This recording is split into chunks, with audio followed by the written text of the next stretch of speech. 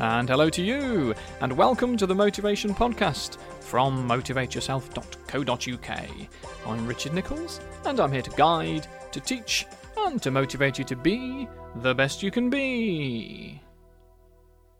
It's week 5 of my happiness special for July, which means I'm going to make one more podcast on Friday for August, and then I'm going to go back to my monthly ones, as although I love doing this, and actually getting up early every Monday morning to do it has been a lot easier than I thought, especially the last few episodes, but too much of a good thing, and the novelty may wear off.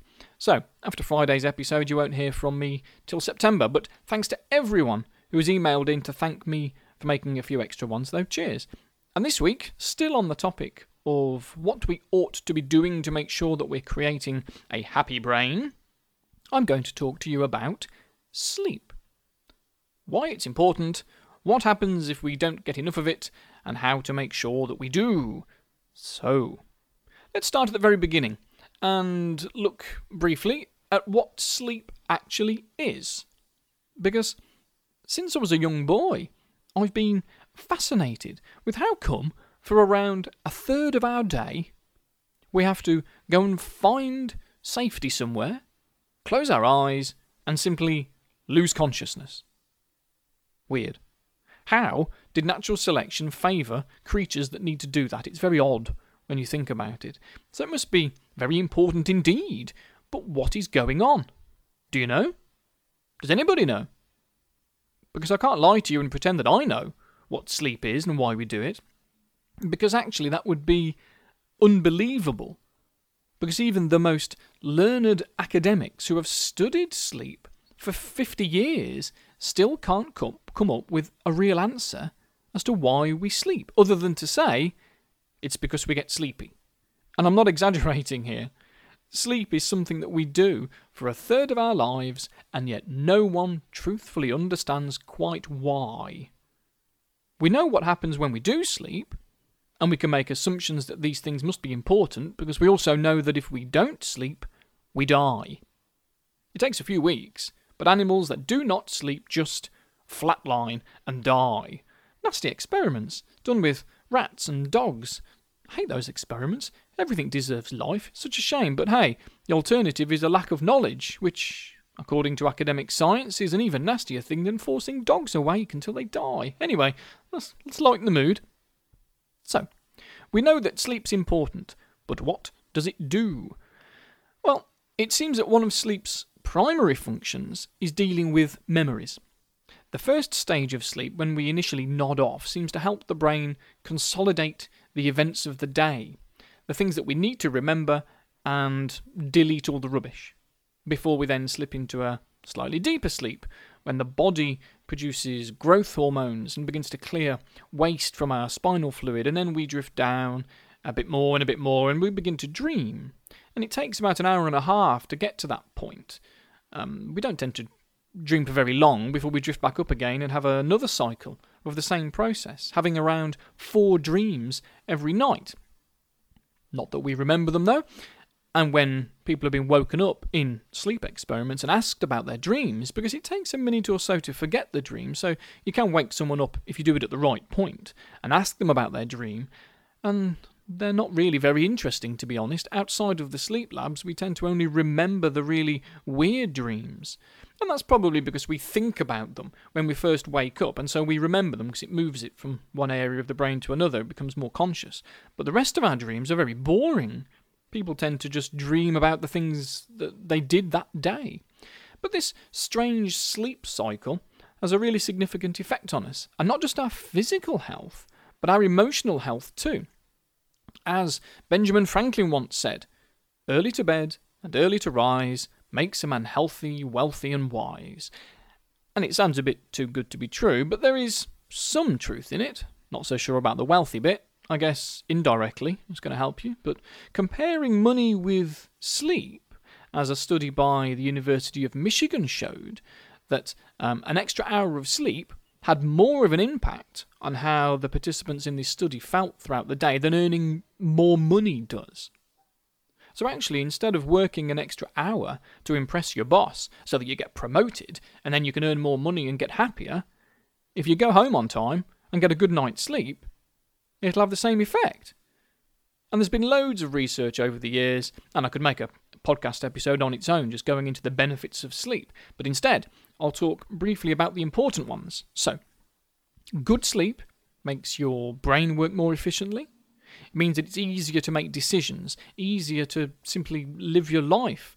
It increases a gut peptide called leptin, a chemical that gives us a feeling of satisfaction, which normally gets released then when we eat. But without the leptin, our food doesn't satisfy us. Instead, a lack of sleep overproduces leptin's ugly sister, ghrelin, which has the opposite effect and gives us a feeling of being hungry, even when we're not. So sleep has a huge influence on our eating habits and so our weight, our shape, our size, etc. One study that I'll quickly mention found that 1 hour less sleep per night over the course of a week resulted in the participants in this study consuming an extra 120 calories a day. Doesn't sound like much, but over 2 weeks that's the equivalent of an extra day's worth of food. So if you want to stay in shape, sleeping well is actually going to help that as well as the emotional benefits. And anyone with young kids knows full well that the most laid-back, relaxed, happy kid will turn into the grumpiest, snappiest, nastiest child in town if they're tired. And it's the same with adults as well, you know. It's just that we have a bit more self-control and we bite our lip. But the emotion is still there, the grumpiness, the irritability. And if you get into a habit of being like that, then it soon becomes the norm, as if it's part of your personality, and that's not fair on anyone. There was a really interesting experiment undertaken at the University of California. They monitored brain activity in 2 groups, one that had had a decent night's sleep and the other group that had been awake for a day and a half. And they showed them images and monitored how the brain handled stressful images like snakes and sharks attacking humans and even mutilated bodies. And what they found is that in the sleep-deprived group, they became more than 60% more reactive to the negative emotional stimuli, far more than the researchers were expecting. The emotional parts of the brain just seem to go crazy. So without sleep, we don't handle stress very well at all. So what do we need to do? Well, firstly, we need to identify whether you are getting enough sleep in the first place, which sounds obvious, but I've found that we do overlook this. The 2 particular behaviours that you need to look for are these. Number 1, you fall asleep very quickly. For someone who is getting enough sleep, it can take 10 minutes of relaxing in bed, feeling sleepy and comfortable before they fall asleep. And if you fall asleep in 5 minutes, then you're probably sleep deprived and you need to get some early nights. And number 2, your alarm clock has to wake you up. I've noticed that people are getting so used to alarm clocks waking them up that they no longer question it. It's as though being sleep deprived is becoming normal. But if your alarm clock is constantly having to wake you up, then you needed more sleep. We should be waking up before the alarm clock goes off.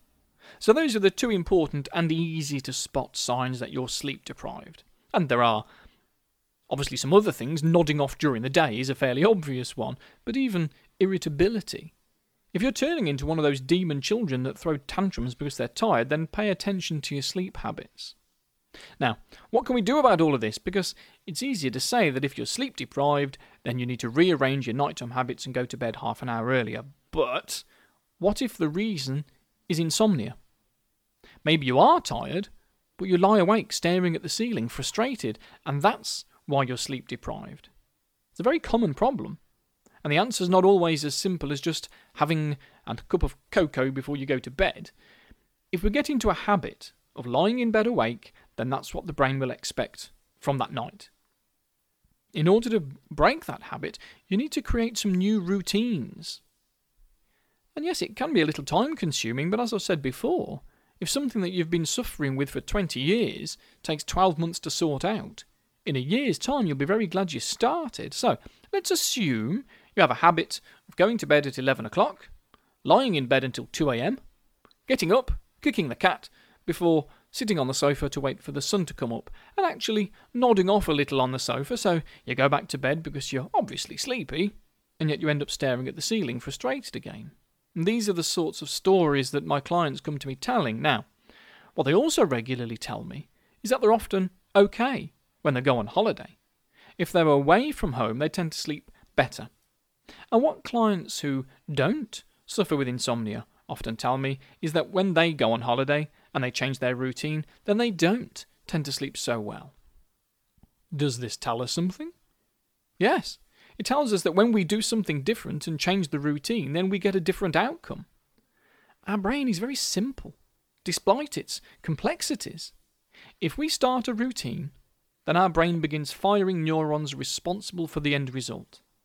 Which means if your sleep habits are the same every night, and you start that routine with switching off the big light and picking up a book to read in bed for 10 minutes to relax with, and it ends with you getting up and kicking the cat, then your brain starts the circuit for kicking the cat in frustration as soon as you dim the lights, because it knows what's coming next, because of habit. So you have to make sure that you do something different. If you read in bed, if you watch TV in bed, if you stare at the ceiling waiting to go downstairs and kick that poor cat again, then you must do something else instead. If you suffer with insomnia, you should never read in bed or watch the telly, because your brain will forget what the bed is for. And the bed is really just for two things, sleep and sex, and nothing else. Things may be different if your problem isn't that you can't fall asleep. I have some clients who like to read in bed, fall asleep, and then wake up an hour later, and it's then that they struggle. That's different, and I'll come to that in a moment. But the common problem is that insomnia sufferers can't fall asleep in the first place. So what do? Well, you need to set up better routines and get out of the habit of being awake in bed.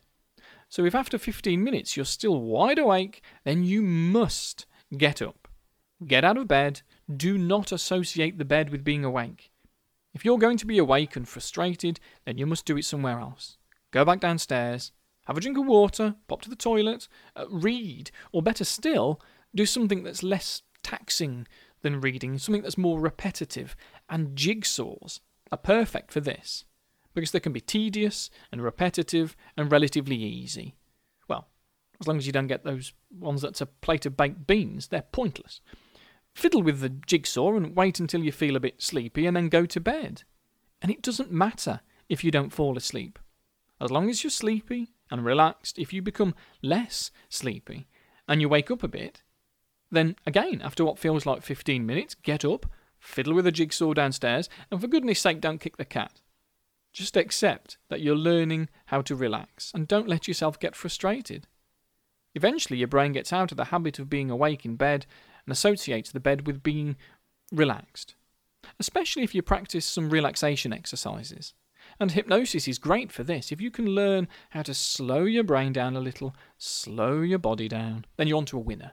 Because hypnosis is not sleep, but it can be very similar brainwave activities, so actually practicing hypnosis in bed would be okay.